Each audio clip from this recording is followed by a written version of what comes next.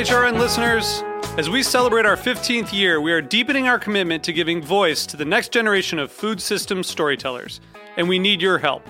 Our internship and fellowship programs help activate new possibilities for underrepresented and underestimated young people through experiential journalism, audio engineering, and production training. Through these unique programs, HRN helps food equity stewards build essential workforce readiness skills that expand their potential and foster economic mobility.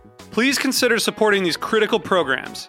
And with a minimum donation, you can be entered to win a dinner for two at an amazing restaurant in one of 8 cities and tickets to a concert at a great venue in one of those cities.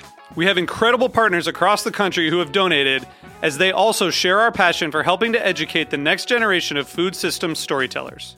Check out heritageradionetwork.org/15 to donate and enter to win today. That's heritageradionetwork.org/15 to donate and enter to win today. And make sure you donate before March 31st. Thank you. Hi there, I'm Greg from Kapow. Visit us at kapow.com to check out our unique collection of everyday reusable products designed to help you do more with less. CUPPOW.com. I'm Linda Pelaccio, host of A Taste of the Past. You're listening to Heritage Radio Network, broadcasting live from Bushwick, Brooklyn. If you like this program, visit heritageradionetwork.org for thousands more. What's as American as apple pie and still illegal in the U.S.? Find out on today's episode of Eating Matters.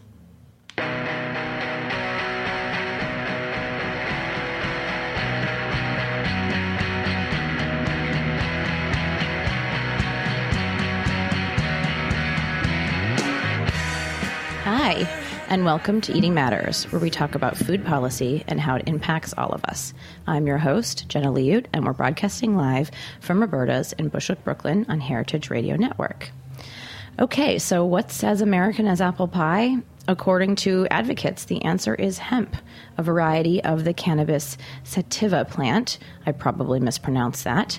But anyway, the cultivation of which is currently illegal in the U.S. The Guardian published a piece on hemp this past Sunday, claiming that George Washington, Thomas Jefferson, and John Adams all grew hemp, which was used for things like paper, rope, cloth. The first flag of the U.S., owned by Betsy Ross, is said to have been made from hemp, and the Declaration of Independence was drafted on hemp paper. Today, we're going to be speaking with Eric Steenstra and Amy DuFault about the benefits of this plant and what advocates are doing to make its cultivation legal in the U.S. Later on the show, we'll be joined by Jessie Gould from Ox Verte, our featured Startup of the Week. But before we get into our discussion on hemp, I want to go over some of the biggest food policy stories from the past week. First up, I want to talk about Philadelphia. Last Wednesday, the city made history as their city council advanced a proposal to tax sugary drinks, which will fund universal pre-K in the city. This is a measure that would make Philly the country's first major city in the U.S. to impose such a quote, sin tax on sugar-sweetened beverages. There was some back and forth about the exact rate that was going to be put forward, and the final decision by the council came to a 1.5 cents per ounce tax, which was a little bit down from the 3 cents per ounce tax rate that Mayor Jim Kenney proposed back in March. But the proposal will still bring in an estimated $91 million per year, and interestingly, also applies to diet drinks. The measure will face one more vote before being finalized. The vote happens tomorrow, but most people are expecting the City Council to officially seal the deal and move forward. This is a huge win for the public health community, and it was no doubt made possible by things like the nation's first soda tax happening in Berkeley, California. I think we can expect to see a lot more of these proposals popping up throughout the country and actually passing, which is a big sea change from where we were a year or two ago. Moving on, I want to talk about SNAP, always. So there were 2 compelling studies on food access that were recently released that I want to mention. The first is a USDA Amber Waves report on food deserts, which found that both high and low-income households consider store characteristics other than proximity in deciding where to shop.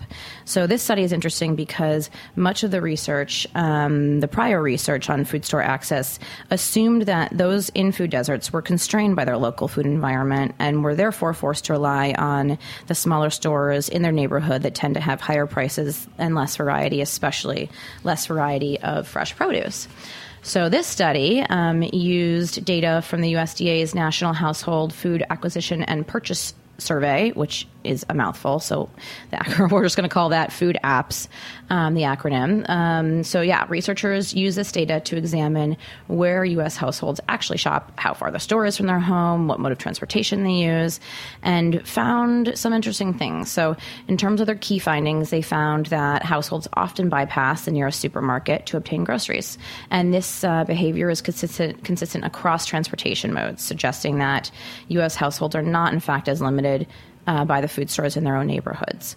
It also found that roughly 90% of those households that participate in the SNAP program and the WIC program did their primary grocery shopping in a supermarket or a super center. So other factors, basically this is all to say other factors such as household and neighborhood resources, education, and taste preferences are thought to be maybe more important determinants of food choice than proximity. I wanted to bring this up this week because you will remember last week in our conversation with Chuck Abbott, we talked about the updated proposed SNAP retailer requirements. And one of the arguments against changing these requirements for stores, which would require the stores to stock healthier food, would mean that smaller retailer establishments like convenience stores and bodegas would be forced to drop out of the program, thus resulting in fewer options of local places for SNAP recipients to shop. So in a way, this study can be used to support the USDA's proposal, as it finds that most people don't rely on the closest store option, and most SNAP recipients do most of their shopping at a traditional supermarket. And speaking of household resources, the Center for Budget and Policy Priorities released a new study recently that found that food stamp recipients would buy more nutritious foods, notably vegetables, poultry, and fish, if benefits were raised by just $1 a day, or 24%. So my hope is that studies like these can be used to support the argument for more food assistance in this country. Unfortunately, Congress has taken a more fiscally conservative approach to federal nutrition programs recently.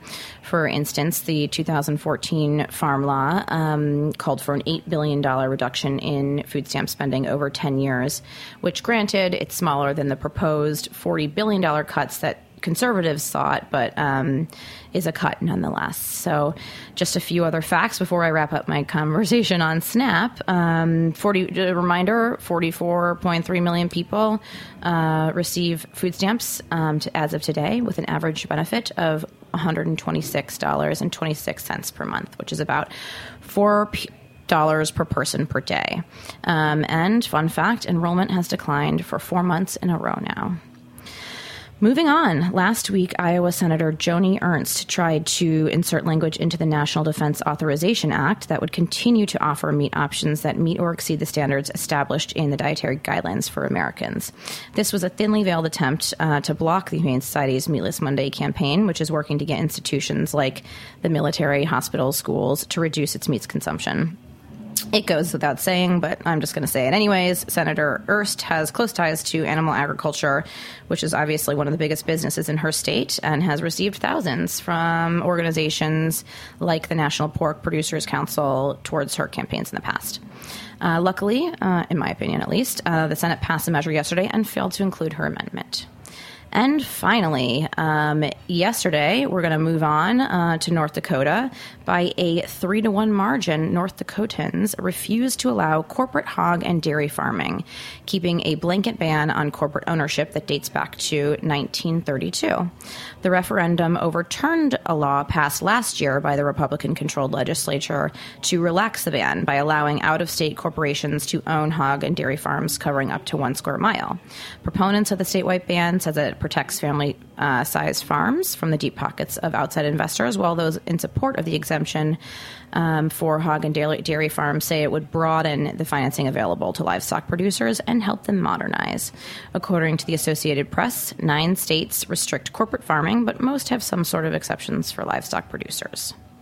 And that wraps it up for our new segment today. Be sure to tweet or direct message us at EatMattersHRN if you would like to include a particular policy update or have thoughts on the ones we discussed today.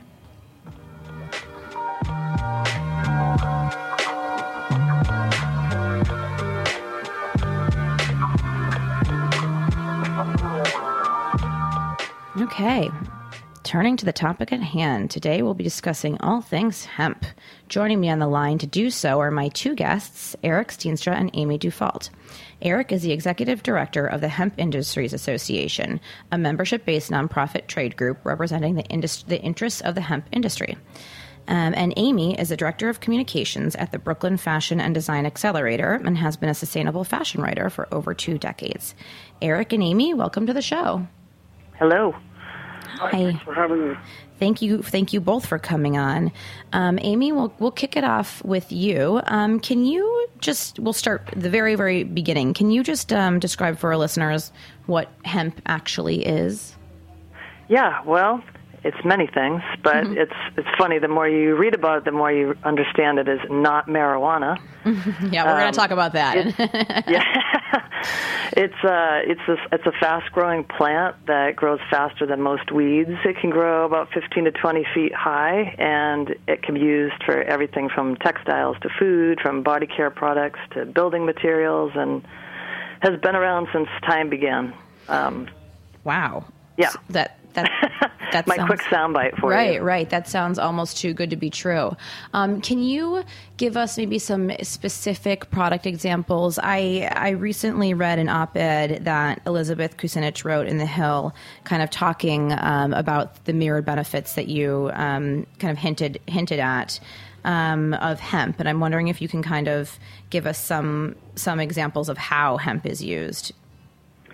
Well, I mean, it's used in a lot of a variety of foods and different oils and textiles like rope and hemp. Are the oils edible? Rope and canvas, and it's used in clothing. It's actually used in so many different products, from beauty products to food to fashion.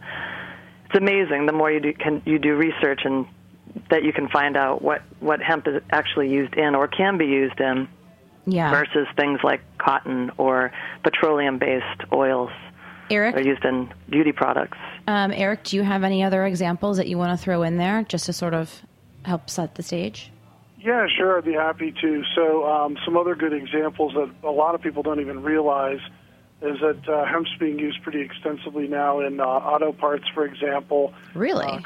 Composite materials are being made from hemp fiber and replacing fiberglass, and major auto manufacturers like BMW and Ford and Mercedes and Volkswagen are all using these in their cars, and make the car lighter, and they perform better, especially in crash tests, and it's a recyclable material at the end of its life as compared to fiberglass. So that's been one really neat application. There's also building materials. I think Amy mentioned that, but maybe expand on that a little bit. There's a material called hempcrete that is made with a mixture of the hemp hurd, or the woody core of the stalk, when it's mixed with lime and water, and it produces a sustainable, non-toxic, naturally breathable, and naturally mold-resistant material that has really excellent insulative properties. And so they've been using it in Europe and France and the UK and some other areas of Europe for a number of years now, but it's just been starting to come to the U.S., and we're seeing a few projects here.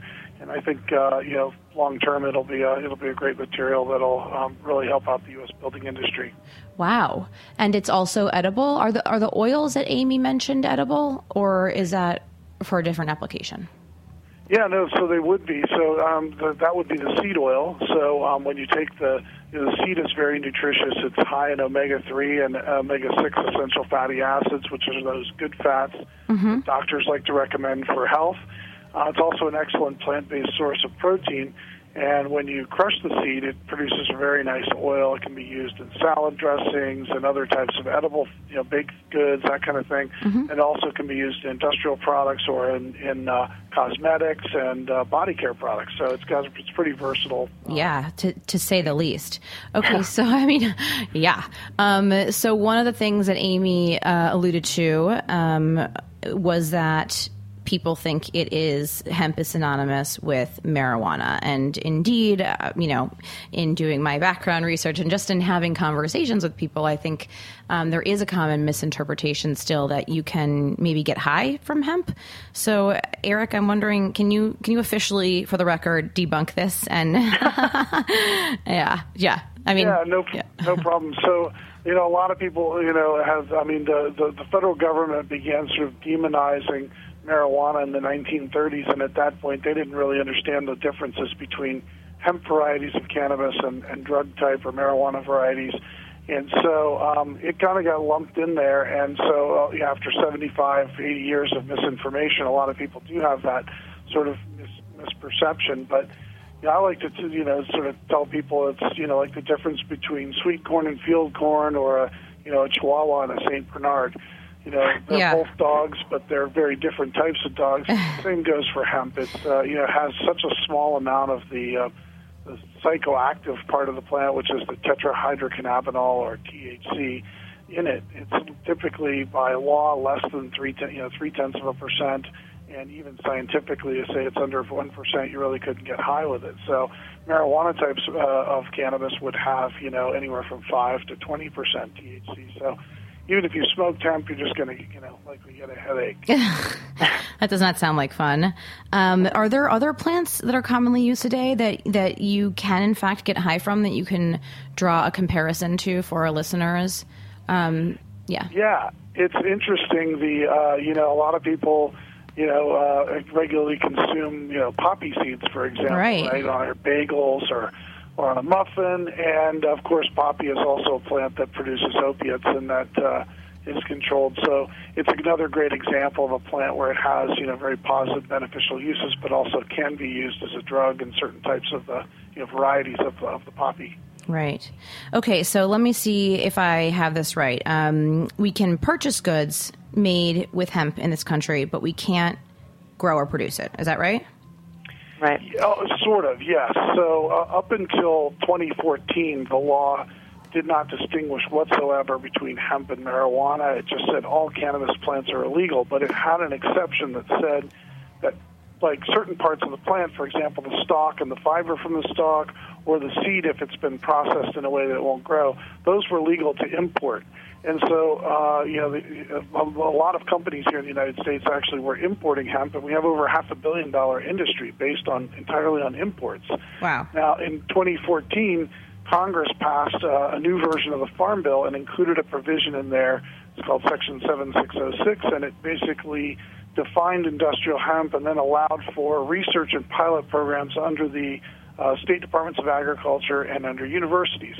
So we've seen some limited, research programs and pilot programs that have started to happen in a number of states, but that's the only legal hemp that's available today. If a farmer just wants to grow it commercially, that's not allowed. Okay, so to help us, I want to help listeners understand a little bit more.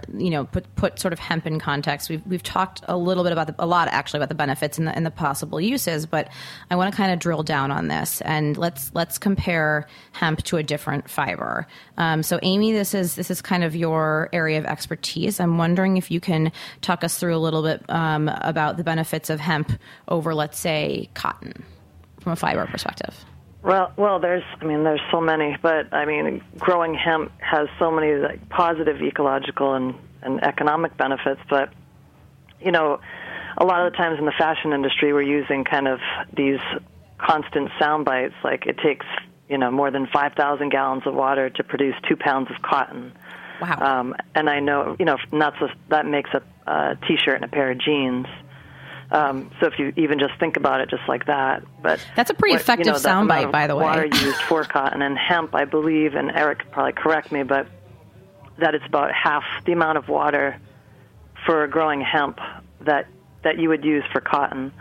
And I know, and even with hemp, like the fabric doesn't wear out as fast, and the antibacterial properties of hemp as a fabric versus cotton. But I think just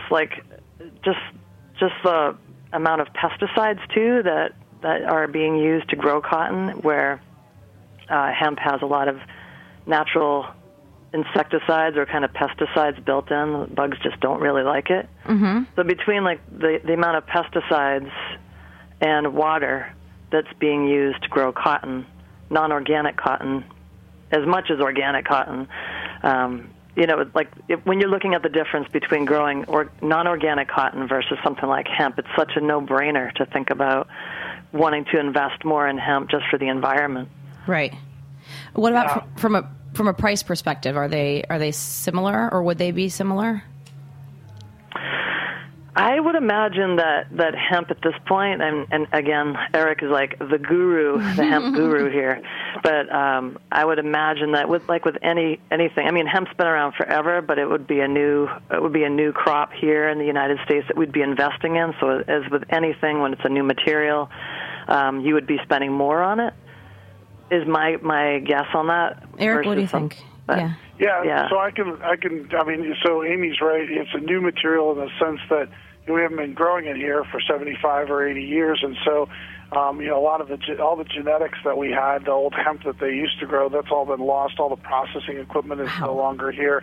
The infrastructure is gone, right? So we have to start over rebuilding it as an industry, but yet hemp is very old in that, it was a crop that was grown going back to the founding fathers, of our country, and going back thousands of years all the way to China. So it's not a new crop in that sense, but I think in terms of the sustainability side, it's it is significantly better than cotton in terms of its water usage. It uses significantly less water, and certainly the pesticides. I understand that cotton is the most heavily sprayed agricultural crop on the planet, with over 25% of all the pesticides going into that. So it's definitely not a very environmentally friendly crop. And then the other thing about hemp that's interesting is that you can grow it in all 50 states, whereas cotton is really a southern crop. Right. You're not going to see people growing it in North Dakota or Maine or something like that. So it's a little more versatile there too.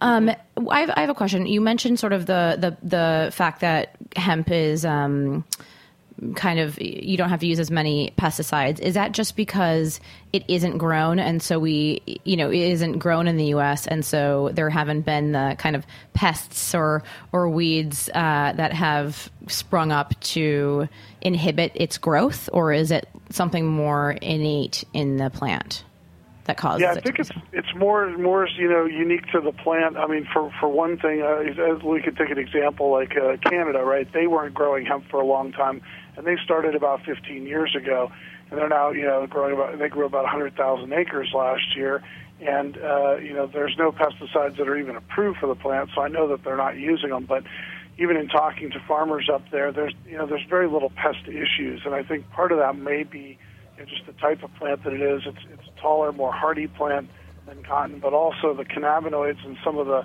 the production of resins and flowers, I think, tends to deter pests as well. But it's not completely pest-free. There are some pests that will go after it, but it's just, I'm not aware of any part of the world where hemp's being grown and they're spraying pesticides on the crop. Okay. All right. I'm gonna take a pause here. We're gonna take a quick commercial break and hear a word from our sponsors. But when we get back, we're gonna dig a little bit deeper into some of the current legislative proposals to legalize hemp production in the U.S. and what's at stake with legalization. Stay tuned.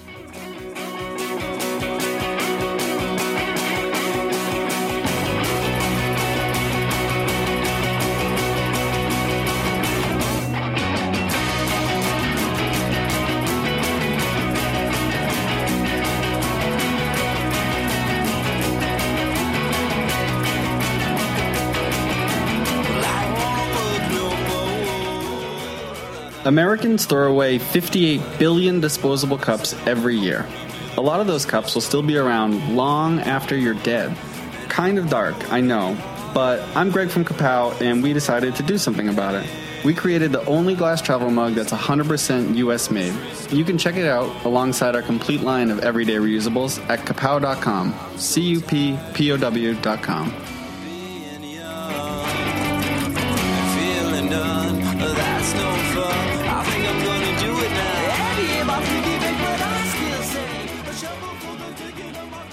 And we're back on Eating Matters, where today we're speaking with Eric Steenstra and Amy DuFault about legalizing hemp cultivation in the U.S. Before we went to break, we were talking about cotton, and I kind of want to pick up that thread, no pun intended. Oh, Sorry, I had to. I had to. Anyway, yeah. So last week we reported that the USDA was going to pay $300 million to cotton producers to help sort of stabilize the industry that's seen a lot of declines due to an increased globalized supply. And I'm wondering if what we just heard from Amy, which was basically that hemp could be a great alternative to cotton in a lot of ways. I'm wondering, Eric, if you think that the cotton industry or any similar industry that stands to lose from legalizing hemp production is working to sort of block some of your legislative efforts to legalize this crop. You know, we haven't. I'm not aware of any efforts by the cotton industry to come, to go after hemp. So I mean, I think at this point, most of the push is to grow hemp here in the United States. And as we all probably know, the textile industry here in the United States has been devastated by, textiles from other countries where they have much cheaper labor overseas. So I don't know. I mean, cotton is still grown here and exported to other countries. So maybe there's a factor there. But one of the things I feel like with hemp, I think we've seen a lot of excellent hemp textiles coming out of China, and I think that they'll continue to be blended with cotton and other fabrics and and whatnot. But I don't know. I think that hemp here in the United States is going to probably be a little bit more of an industrial fiber. I think maybe that'll be more of the focus. Things like composites or other high-tech applications might be more of what we would see here domestically. That's just my opinion, but we'll have to see how the industry develops. And can you tell us, what, Eric, how large of an industry in total that hemp could potentially represent? Well, right now the Hemp Industries Association does an annual estimate of the size of the market, and we estimated for 2015 that the total retail sales of hemp products was about $575 to $600 million. Wow. So, that's, again, based entirely on imports. So we feel like, we've seen significant, double-digit growth each year over the last 7 or 8 years that we've been tracking this. And so I think we could see this grow to $1 billion market within, 5 or 6 years. Wow. And Amy, the economic benefits of hemp is something that you have studied. Is that right? Can you tell us? I know a little bit of this, a little bit of that about a lot of things. But you just got me thinking, Eric. I was actually at a cotton conference 2 months ago down in Raleigh, and I had this guy who was a cotton broker kind of lean over and ask me why I thought cotton wasn't being sold as much as it had been in the past, and it was a lot of the blends that they're doing now are these synthetic blends that are making fibers that are plant-based, like cotton, and I would imagine like hemp as well, to be this sort of looked at as a luxury fiber in terms of apparel, because it's the same thing as this cheapening of food, putting in junky products in food, and it's the same thing as in fashion. We have these mixed synthetic fibers so that the fibers can't even stand on their own anymore. I'm excited to see what's going to happen with hemp moving forward, just to see if it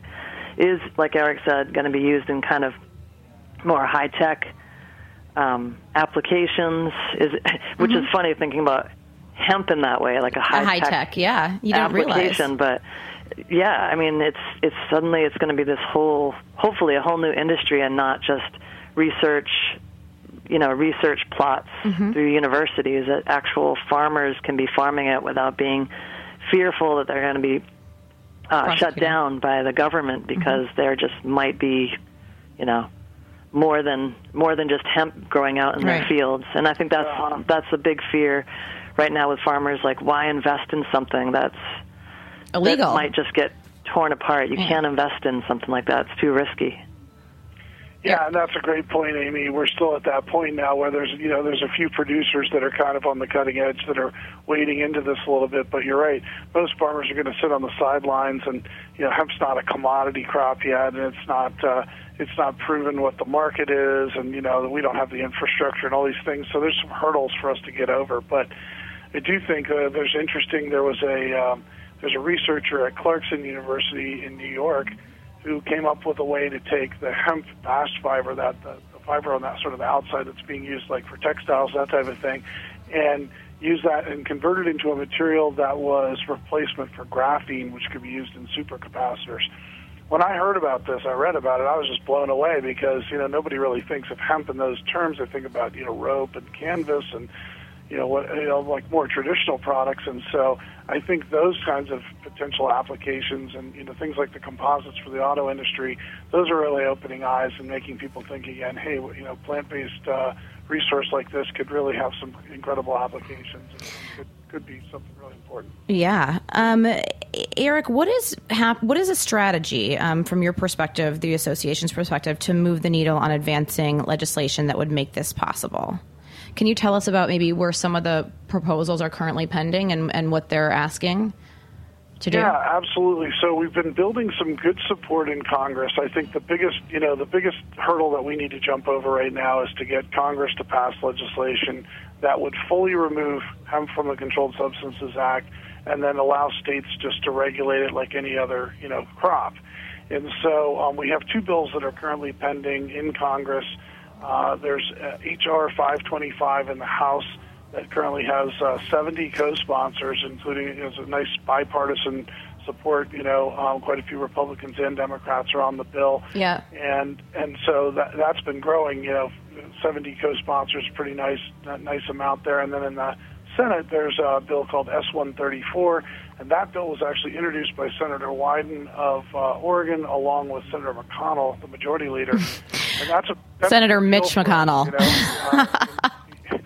Yeah, that's incredible. Senator McConnell has become a major proponent of this, and I mean we just had this big celebration last week. We do an annual industry promotion called Hemp History Week, and during Hemp History Week, Senator McConnell and Senator Wyden and Senator Paul and Merkley put in this resolution on the Senate floor to commemorate Hemp History Week and talk about the economic potential, and it passed unanimously. So I feel like we're making some progress. We're just not quite there yet, but definitely some exciting things that are happening. So it's interesting to me. So you guys decided to focus on like a federal plan of attack first, as opposed to what, let's say like the marijuana industry is doing, which is kind of targeting like individual states. And the hope is that once a certain number of individual states have legalized marijuana or medical marijuana, that the federal government would be forced to act.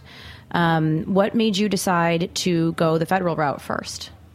Well, we've been focusing sort of a dual-pronged attack, both in terms of the state and the federal level. And, one of our goals was to educate legislators at the state level, because a lot of them end up, after serving in their state legislatures, they end up coming to Washington. Yeah. So by educating them there, they would bring that knowledge forward. I mean, we had years ago, we had a bill in Illinois, for example, that then State Senator Barack Obama voted in favor of. Now, those are the kinds of things, when they have a chance to consider something like that and then bring it forward. A number of the legislators are in Congress now.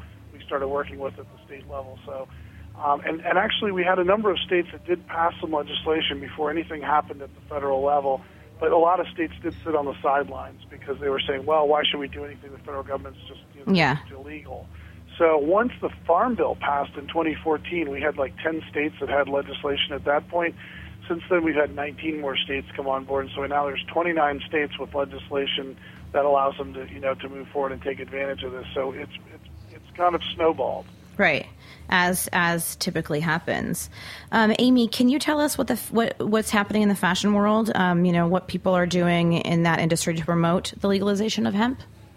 Yeah, there was actually a great documentary that Patagonia just came out with last week called Growing Warriors. That was awesome, and it was just a little 12-minute documentary on this kind of veteran to farmer training organization. Mm-hmm.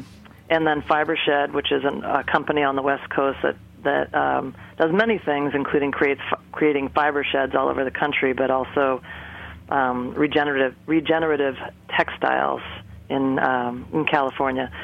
But so, here's Patagonia got behind something that was on this Kentucky hemp farmer and his story of coming back from fighting in the military and just wanting to stay on his land and grow hemp. So it's kind of like this beautiful documentary on his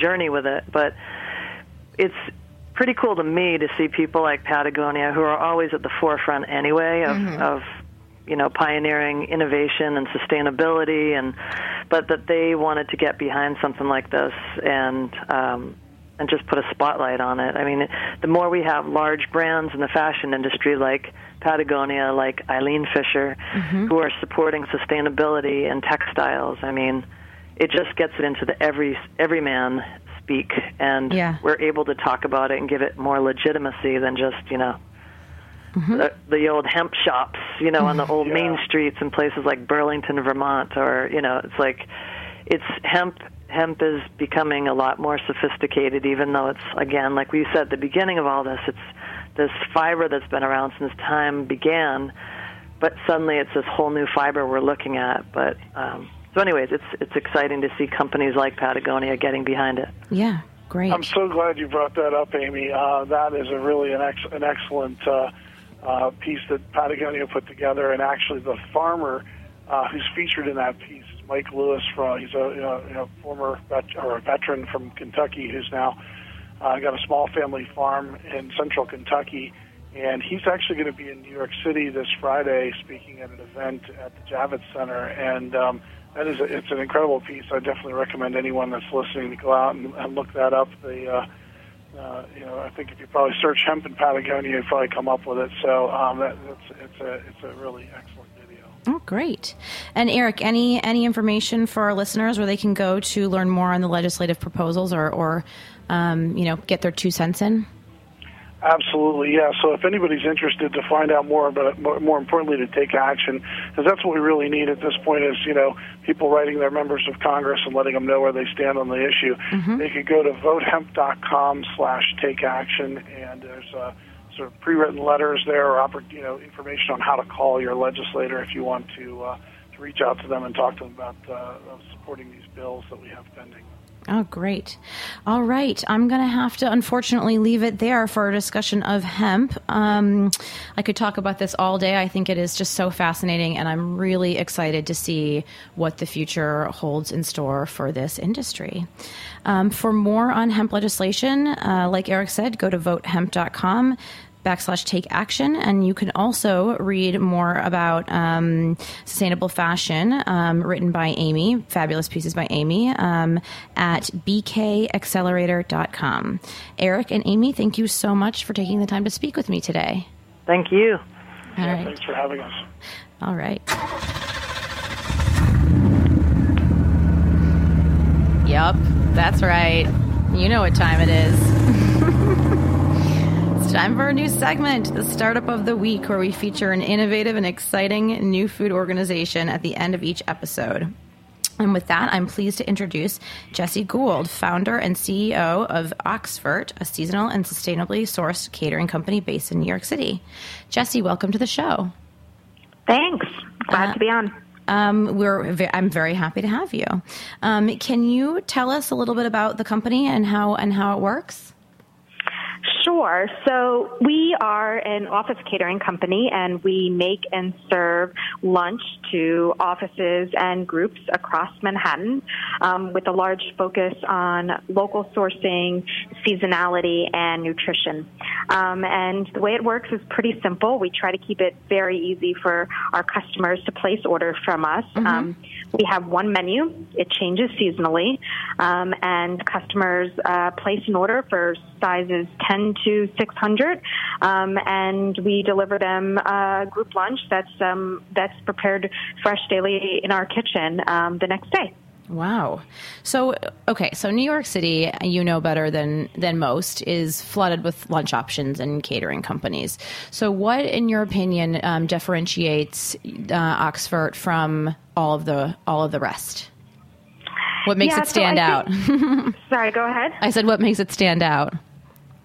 I think there are a couple things that make it stand out. I think for a lot of group delivery options, it is typically you see restaurants and very good restaurants who do catering kind of as a side business.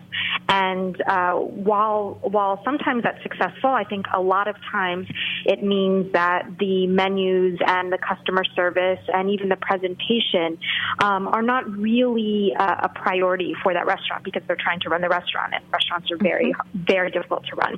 So what we've done that's really differentiated is we have perfected all of those elements. So our menu is designed to be delivered. It's not designed to, come straight from a kitchen and go straight to your table. So the food is designed to travel. We've made the presentation a lot more appealing than your typical catering option because we all do eat with our eyes. And we've also really made it about the customer experience and made it as easy for people to order for small and large groups as possible.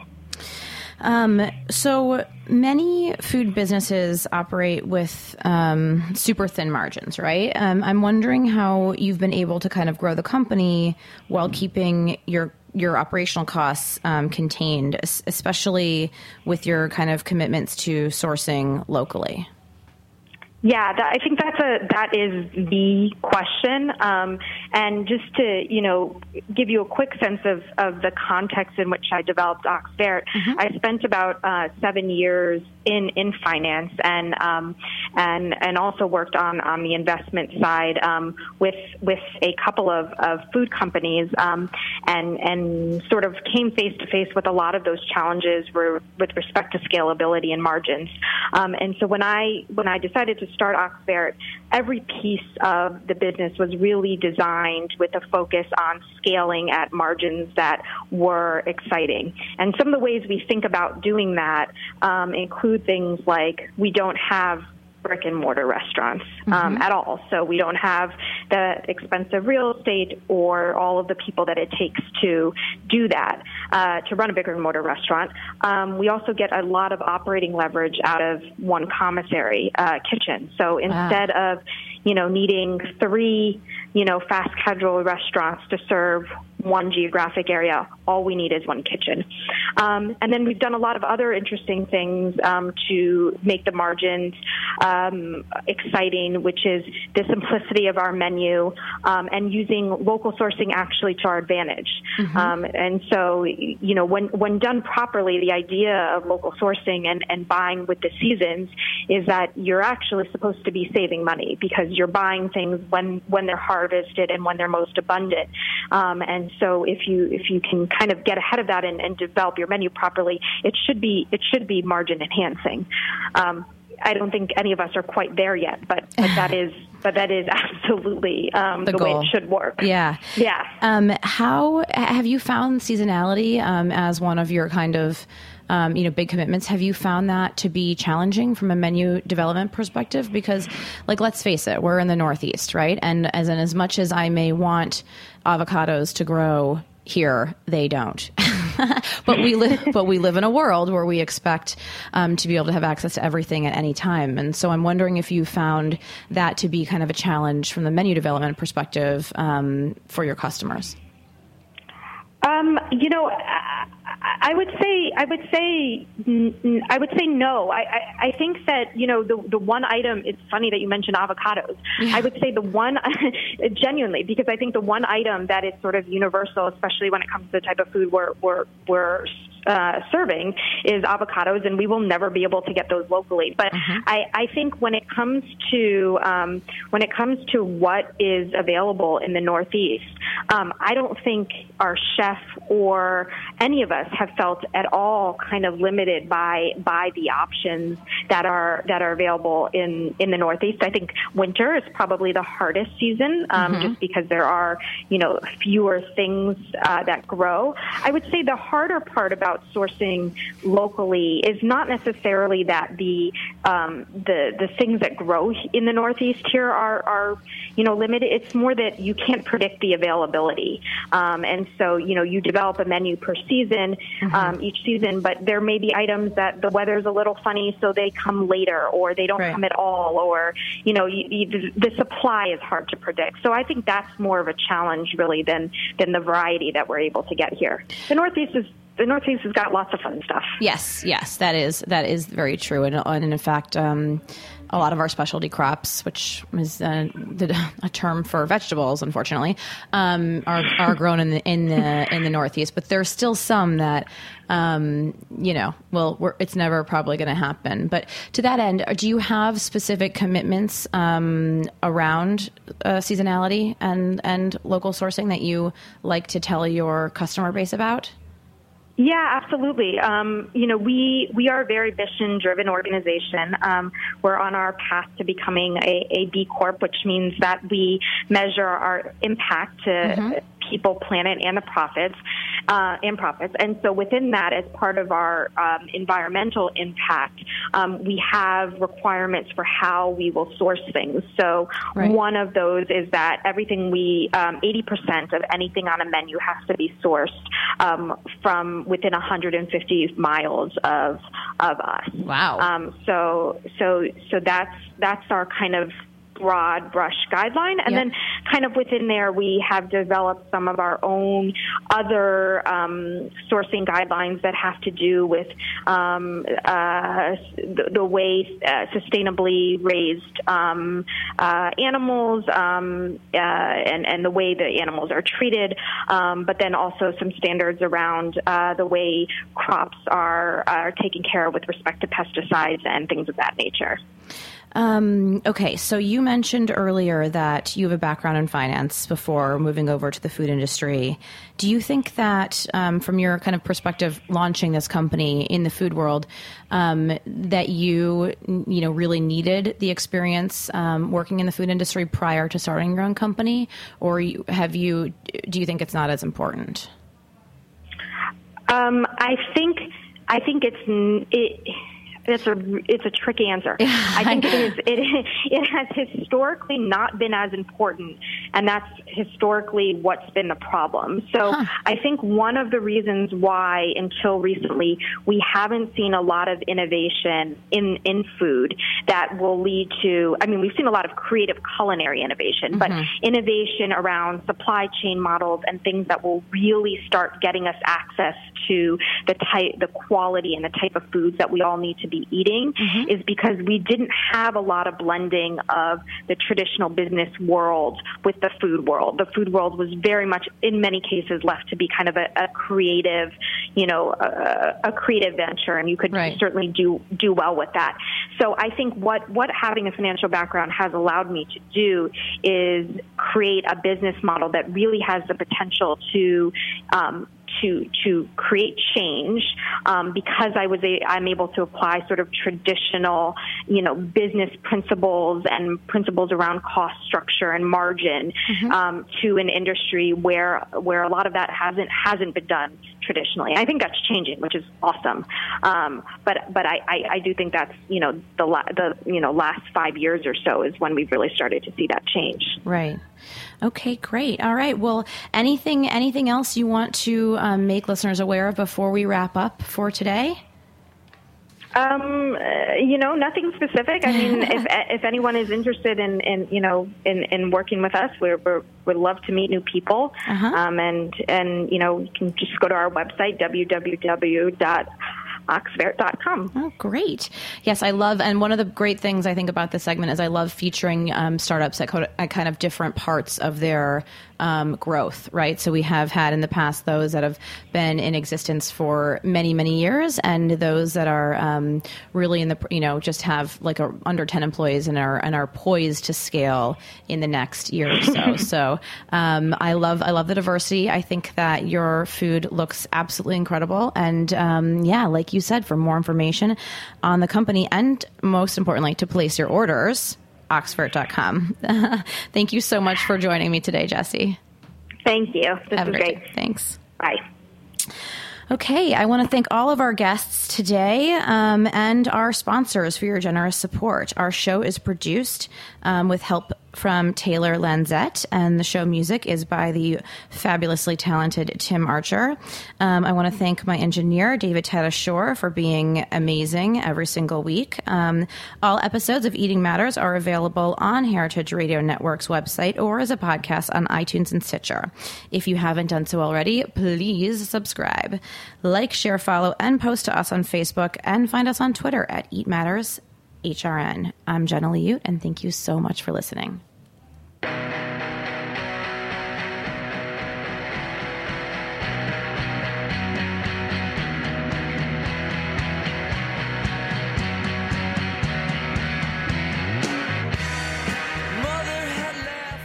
Thanks for listening to this program on heritageradionetwork.org. You can find all of our archived programs on our website or as podcasts in the iTunes Store by searching Heritage Radio Network. You can like us on Facebook and follow us on Twitter at @heritage_radio. You can email us questions at any time at info@heritageradionetwork.org. Heritage Radio Network is a nonprofit organization. To donate and become a member, visit our website today. Thanks for listening.